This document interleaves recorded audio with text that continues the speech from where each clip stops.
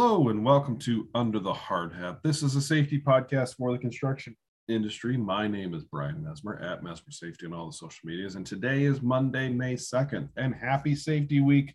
Yeah. This is the 7th year of API Group participating in Safety Week.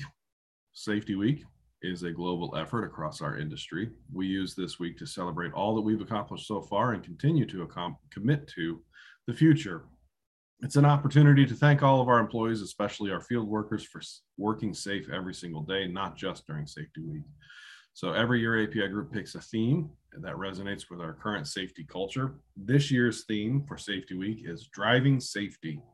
And this is encouraging people to take personal responsibility of driving their own safety, literally and figuratively. So this week's Toolbox Talk is about driving the safety of our safety programs. So it's all about really safe actions. And what is a safe action? Well, safe action is any form used to document safe or unsafe conditions or behaviors at work. Anyone within the company can observe work and report what they see using either a safety audit form, a safety observation, a near miss report, or as I like to call them, a good catch report.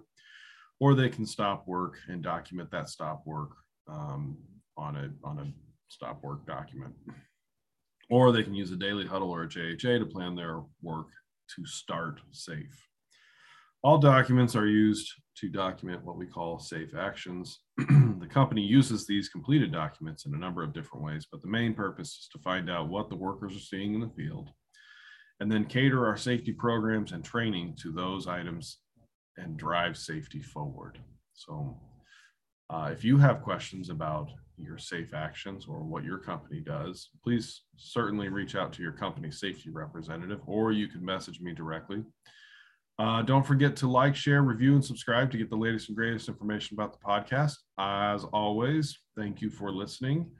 Be good, be safe, but if you can't be good, at least be safe. And once again, happy Safety Week.